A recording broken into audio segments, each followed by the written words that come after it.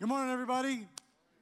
Welcome. Good to see you. My name is Alan. If we have not yet had the opportunity to meet, so thankful that you're here. Thankful that you are with us online. If you're here in the room, then hopefully you received this little card, which is part of our celebration of Martin Luther King Day tomorrow. And on the card there he has a quote: "No one really knows why they are alive until they know what they die for." And the reality in our country right now is that I'm not sure that we would all die for the same thing right now. That there's so much division, so much them versus us, etc.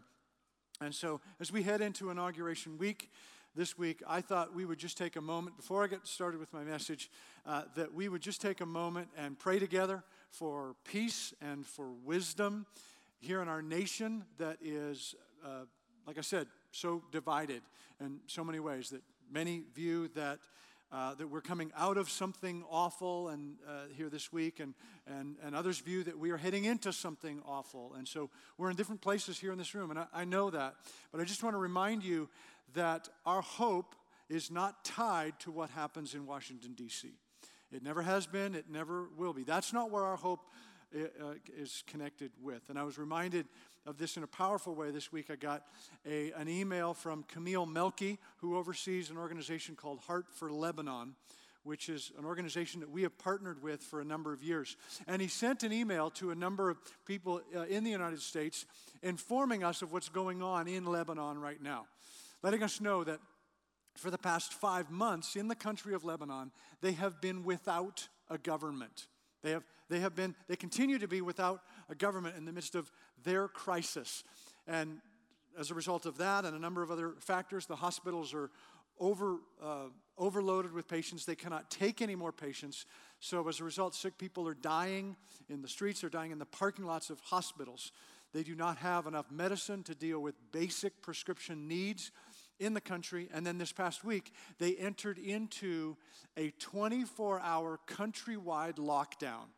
24 hours a day, locked down in your home for a period of a week or 2 weeks or something, while they try to figure this out and slow down the coronavirus in that country. And at the end of this email, Camille writes, he says, but we have tremendous hope with the opportunities that we have to show the love of Christ to others here in our country. Camille writes from Lebanon to us in the United States about the tremendous hope that they have because of what they share in common with their hope in Jesus Christ. And that's what we have in common here in this room, here in this country. What we can have in common is that there is a God who created all of it, and that's where our commonality comes from. That's where our hope comes from. Would you join with me as we pray?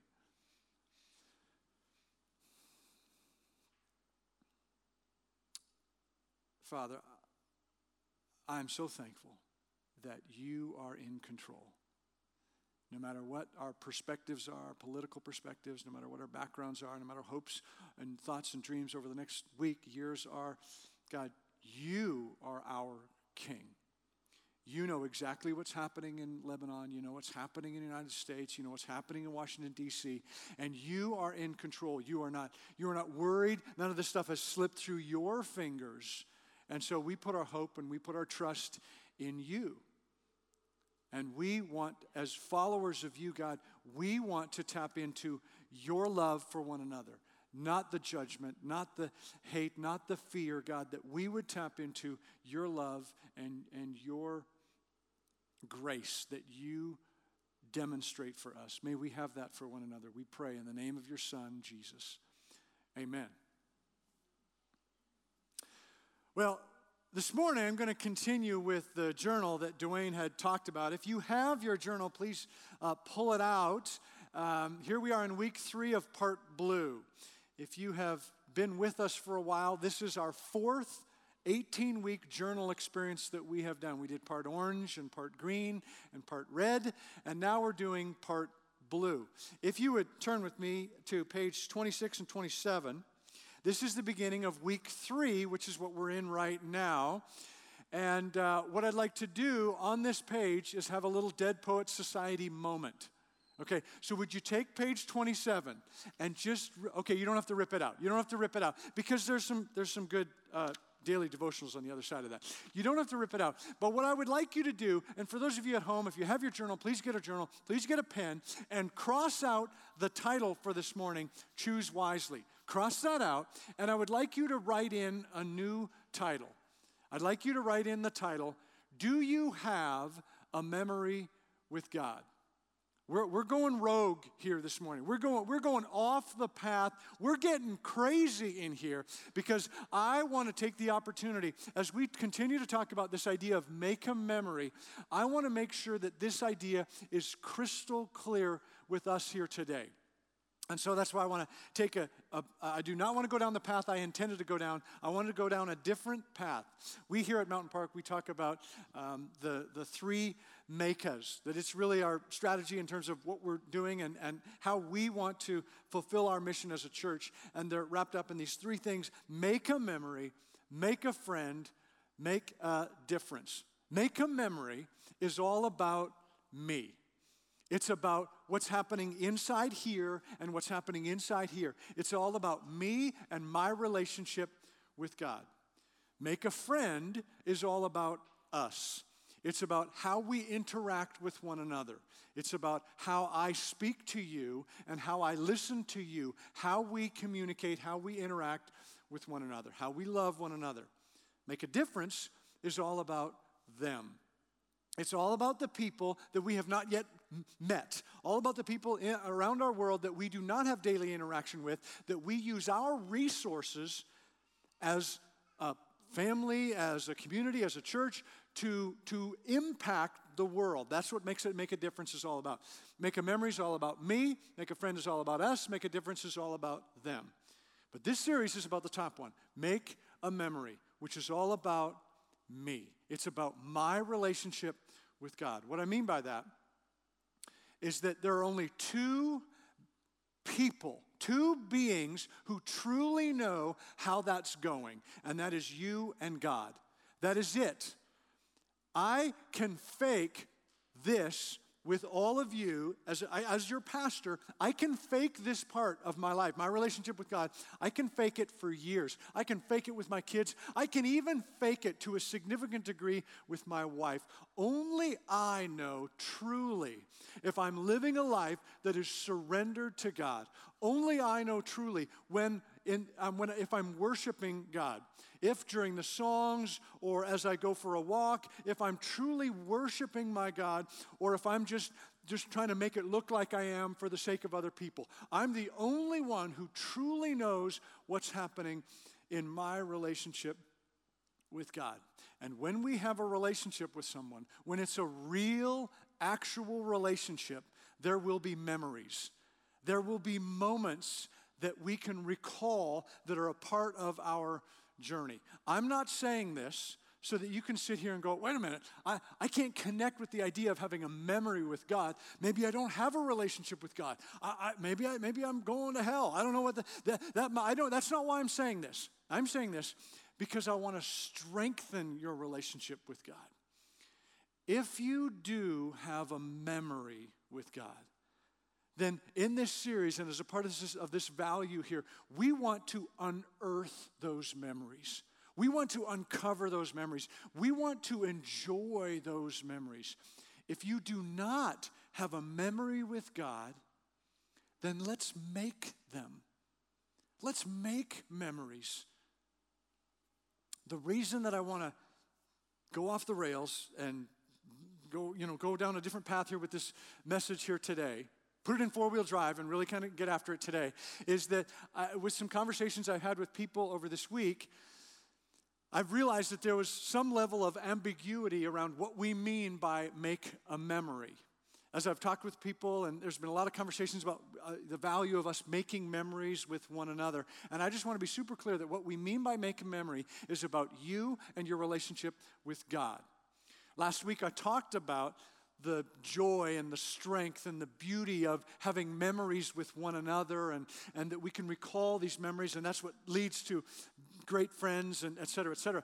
But the reason I talked about that is because that's something we can relate to. We can all relate to the value of having memories with people that we interact with in real life. And my hope is to take that and translate it, shift it over to this value of what can happen in our relationship with God. We know the benefit of having memories with people. My hope is to translate that and to say, we relate to this, so can we shift this over to our relationship with God and see the benefit of us having a relationship with our Creator? Okay, let me give you another human example in terms of the value and the benefit of making memories. When I talk with married couples who are struggling, I often like to, in some part of the conversation, I like to go back to when they were engaged or when they got married. And just to take your mind back to that moment, those years, that season of your life, that part of your relationship. Go back there to when you were madly in love with one another. I know things don't look all joyful right now, but just for a moment, go back to when you were madly in love with one another. And invariably, people often respond and they say, yeah, well, that was a different time. It was a different decade. She was a different person. He used to write me songs, and he doesn't do that anymore. So it's just a different thing. I understand that, but there's tremendous power and benefit to going back in your memory to when you were madly in love with one another. That even though there may not be a lot of hope right now, there was a time when there was tremendous hope in your relationship. And what can happen is if we can go back there, if we can tap into some of that, it can give us tremendous hope for what's happening now. It may not be great right now, but it was great. And it can be great again. This is also why I like to say to dating couples or married couples who are considering marriage, I like to say, if you in your dating relationship, if you find yourself fighting all the time, fighting about lots of different things, you are banging heads about all sorts of issues, you're breaking up and then getting back together and then breaking up and getting back together again. But over the 4-year period of time, you really said, you know what, we've been together for a long time, and so I'm willing to get married. If that's where you are in your engagement story or your dating story, run away. Run away. End scene, okay? End scene and move on. Because here's what happens, and I've seen this over and over again. 10 years down the road, or maybe it's not even 10 years down the road, you look back at the engagement or the wedding and you say, I knew it. If you doubt it in the dating and the wedding part of it, you are gonna doubt it later on. You're gonna say, I knew it. I knew we shouldn't have got married. It was never there in the first place. And you'll hang on to that. You won't have that memory. So I'm not saying that, make sure your wedding is perfect and all your cake is perfect and the flowers are perfect. I'm not saying that. I'm saying have a memory about how you felt about one another, how you loved and connected with one another. Because when things aren't so great, it is so powerful to have a memory of when things were great. It will help you through those times. And it's the same in our relationship with God. That when we make a genuine, real memory with God, we will benefit from that for the rest of our lives. We will be able to look back on that and remember and be thankful for that for the rest of our lives. There's a prophet in the Old Testament named Jeremiah. And so a prophet is someone who speaks to people on behalf of God. And there were multiple prophets in the Old Testament journey. That's the story prior to Jesus, but the majority of our Bible is the Old Testament journey. Jeremiah was one of those prophets, and he was known as the weeping prophet. He had a rough job. Job probably had the worst job in the Old Testament story. And Jeremiah likely had the second worst job in the Old Testament story. He went year after year after year trying to tell the people what God wanted to tell them, and they wanted nothing to do with what Jeremiah had to say. There's a whole book called Jeremiah of his really difficult journey. Then at some part of his journey, after the Jeremiah story we find in the Bible, immediately after that is a short book called Lamentations. Jeremiah wrote a book called Lamentations. Okay, this would be like me writing a book called Whining and Complaining. Okay, this would not be a bestseller. There's no way this would be a good, move for me to capture this. He wrote a book called Lamentations, yet it's in the middle of that book, Lamentations chapter 3, that he writes this. As part of a difficult journey with God, he writes in Lamentations chapter 3, beginning in verse 22, because of the Lord's great love, we are not consumed, for his compassions never fail. They are new every morning. Great is your faithfulness. This was not written by a man who was bouncing in the meadows with loving every moment that he had with God and the ministry that he had for him. These are the words of a man who had a difficult journey. A guy who said, today may not be great. This year, this decade might not be great, but I know that God is great. I know through memories in my own life and through knowledge of who God has been, that God is faithful. He is good. He is just. He is merciful. I know of how great God's faithfulness is, and that carries me through moments where life is not so good. That's the beauty and the power of having a memory with God. As we jump to the New Testament, it begins with the 4 Gospels, the 4 versions of the story of Jesus. This is where we have the most things that we are familiar with in the Bible, the many beautiful stories and miracles and teachings of Jesus. He spent most of his time with 12 disciples, 12 young men that he identified, who that he taught and he poured into. And it's through those young men that a revolution of love was started throughout the rest of the New Testament. But Jesus also had multiple encounters with a number of other people that we find in the story of Jesus. And so I just wonder, could you imagine being one of those people? Set aside the 12 disciples for just a moment. That would have been unbelievably amazing. But could you imagine being someone who had an encounter with Jesus? Just can you imagine if you were one of those people, do you think you would ever forget an encounter, a one-on-one encounter that you had with this rabbi named Jesus? Do you think it would be possible to forget? Do you think the woman who was caught in the act of adultery, and then she was dragged and set before the people who were judging her, and who knows what she was wearing in that moment? Do you think there in that moment, and what they were supposed to do based on the law was to throw stones at her to kill her? Do you think she would forget that man who stood among that crowd and said, those of you who are without sin, you cast the first stone at this woman? Do you think she would ever forget that encounter with Jesus? Do you think that changed her forever? Do you think Zacchaeus would forget about that rabbi who called him down from a tree and then said, hey, I want to go to your house with you, and I want to meet with you and your family, and I want to tell you about the true story of humanity and what this all means and who I am, Jesus the Messiah? You think Zacchaeus would ever, as an older man, would sit down with his grandkids and say, I wonder if I have any important stories to tell you? Do you think he would forget that moment, that day with Jesus? What about the Samaritan woman? Samaritans were not supposed to interact with Jewish people, let alone a Jewish rabbi. And Jesus comes up to her at the well. Do you think she would have forgotten that encounter with Jesus? Jesus offers her, he says, you're looking for regular water. I can provide you with living water. Do you think that Samaritan woman later on in life would think, that guy at the well, I'm trying to remember if he was offering me living water or if he was hitting on me. I can't quite recall. Do you think there would be any confusion? I don't think so.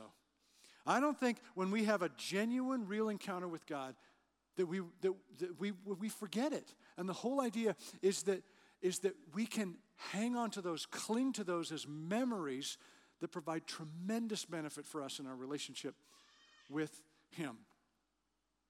I think sometimes we have a tendency to dismiss or forget or set aside some of those memories. I think I think there's an enemy, call him devil, Satan, whatever. There is an enemy of your soul who wants to sabotage your relationship with God. And I think that enemy wants us to dismiss those moments, those memories, wants us to forget them, wants us to believe that it was just a coincidence or it was just wishful thinking on our part that we had that moment 25 years ago, whatever.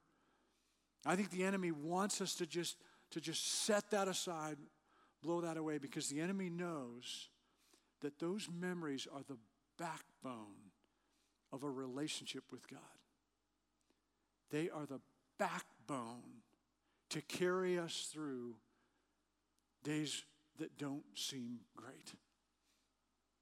So let me re-ask the question that is the new title for this morning. Do you have a memory with God? I thought it'd be helpful today for me to share a memory from my own story as an example, to just give you an example of what I'm talking about, what I mean. This is a story in my own life that is very profound, but I don't talk about it because it's actually quite embarrassing. But I've just decided I'll be 50 this year, so I don't have to care anymore. That's a beautiful part of getting old. What do I got to lose? Okay, so let me just tell you a terribly embarrassing but profound story for me. This is a memory that I have with my God. Between the ages of 14 and 20, okay, so these are very influential, soul-shaping years. I chased a girl named Tracy. 7 years. Okay, this is like an ultra marathon of chasing when ultra marathons were not cool. Okay, I was chasing this girl, and we were very good friends over those 7 years. And we went in, at times we were best friends throughout that journey, but we never dated. We never kind of crossed that line. We were very, very good friends, but we never went into the dating zone. Throughout those 7 years, I would flip back and forth from content with our friendship to wanting more from her, wanting more from the relationship. And she was very comfortable staying over on the other side of just being content with the friendship, if you know what I mean. And so for 7 years, I had a tremendously, a roller coaster experience with this girl. And every time that I would swing back, it would get more and more painful, and it would take more and more time for me to recover from the pain of that, to recover. Okay, do I even want to continue a friendship, et cetera, et cetera? It just became a difficult journey. Ultimately, at the age of 20, when I was a senior in college, it came to the point where she and I had to decide, are we just going to get engaged? Even if we've never dated, but we know each other so much, are we just going to jump in and get engaged, or are we going to stop our friendship? I remained hopeful, even at the end of the 7 years.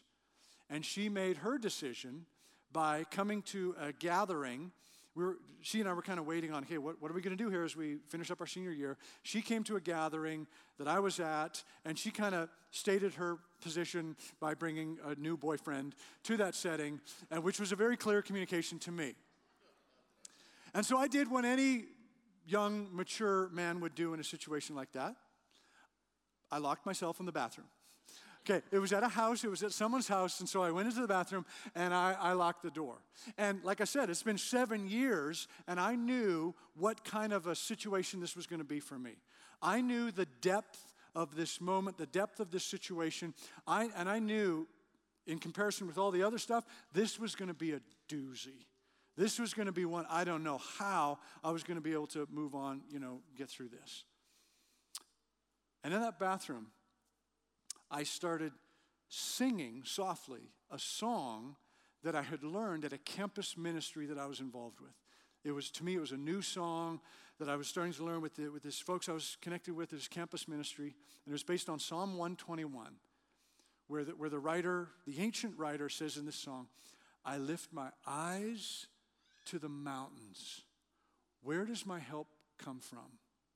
My help comes from you, maker of heaven, creator of the earth. I started softly singing that song. And then the chorus goes, oh, how I need you, Lord. And I'm singing this song, and Jesus speaks to me in that bathroom. Jesus, I believe, spoke to me and said, Alan, I've watched you through the 7 years. And here right now, I just want to tell you, I made the mountains. Now, I'm not talking about South Mountain. I grew up in Western Canada. I'm talking about the Rocky Mountains. Alan, I made the mountains. Do you think I am not powerful enough to help you through this moment? And right there in that bathroom, I promise you, this is my story. You don't get to tell me that it wasn't profound. I promise you, right there in the bathroom, I was done. Right there in the bathroom, I was done. No sadness, no grief, no self-pity, no self-loathing. I stood up and I looked in the mirror, and I didn't even recognize the handsome man in the mirror that I was looking at. I stood up and I said, my goodness, my God is great.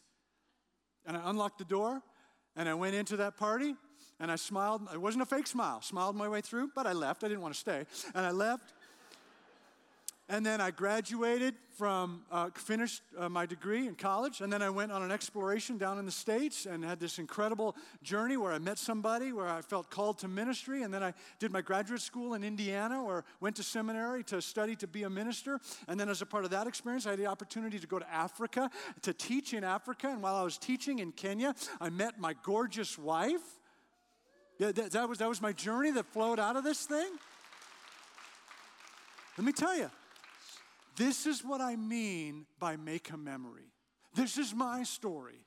That moment in that bathroom was an anchor in my journey with God.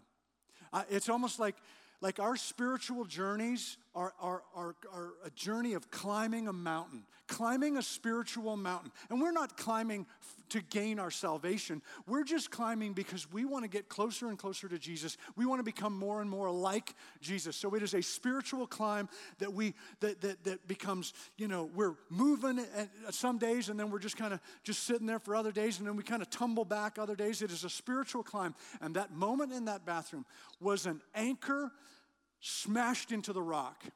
What I mean by that is, as I'm climbing, boom, there was an anchor in the rock. And what that means is that at any point when I continue after that, when I would doubt, when I would question, when I would think, man, is there really a God? And does that God really know me or love me or care about me? And if ever I fell, boom, I would go down to that spot. I would never fall to the bottom again because I had an anchor in the rock in my relationship with God. And then over the years, there have been other moments, other memories, new anchors in the rock on my spiritual climb up the mountain. I continue to fall. I continue to stumble. I have bad days. I have bad months. And I will fall and I will stumble, but I will never go all the way to the ground because of the anchor in the rock. Do you have an anchor in the rock of your spiritual journey? Do you have a memory with God? Something that no one can take away. I'm not talking about some kind of nebulous mumbo jumbo, it's something I just can't explain, and so maybe God was a part of it. I'm not talking about that. I'm talking about a moment where the God who revealed himself in Scripture showed up, met you, had an encounter with you in a very real way. Maybe you were young, very young, and there was some trauma in your life. You lost someone you loved, lost someone you cared about. And in that moment, somehow, unexplainable to you, God sat down with you and spoke to you. And no one can take that moment away from you. Maybe it was when you were in college and you were wrestling with your faith. And what so often happens in college is we have to make a transition from my parents' faith, from the faith that I grew up with that was kind of passed on to me, to my own faith. And that happens at different stages in different people's lives. And as you were going through that journey and realizing, this is my own faith, this is my own connection and relationship with God, maybe there was something profound that happened in the middle of that you have forgotten about for years. Maybe it was a worship service that you were part of. in some church, in some city, in some part of the world, where you believe God spoke directly to you. You know, it doesn't matter what was happening in the room, doesn't matter what was going on. You know God spoke directly to you. Maybe it was a spiritual retreat, some kind of camp. Maybe it was a crisis in your life and you believe you had some kind of encounter with God. Do you have a moment? Do you have a memory? Have you made a memory with God? An anchor point in the rock in your journey, in your relationship with Him? Because if you do, then what we want to do is unearth that. We want to pull that up, uncover that. We want to enjoy it. We want to focus on it. We want to benefit from it because it's the backbone of our relationship with God so that we can continue to climb and not fall all the way down to the bottom again.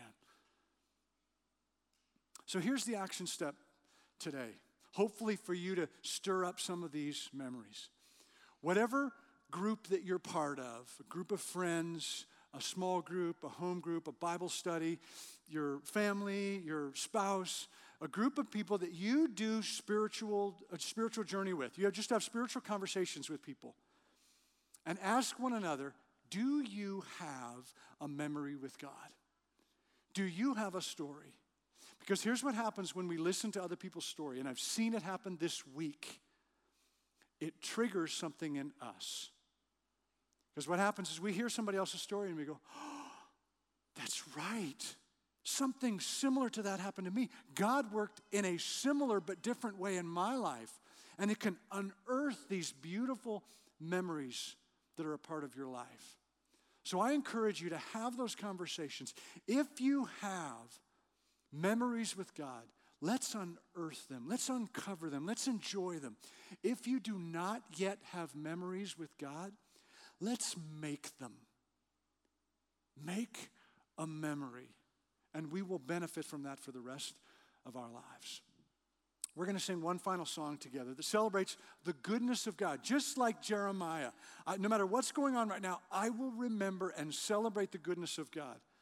Those memories, just the idea of who God is, may that give us strength and hope and power today. As we head into that song, would you stand with me? I want to pray with you, and then we'll sing one final song.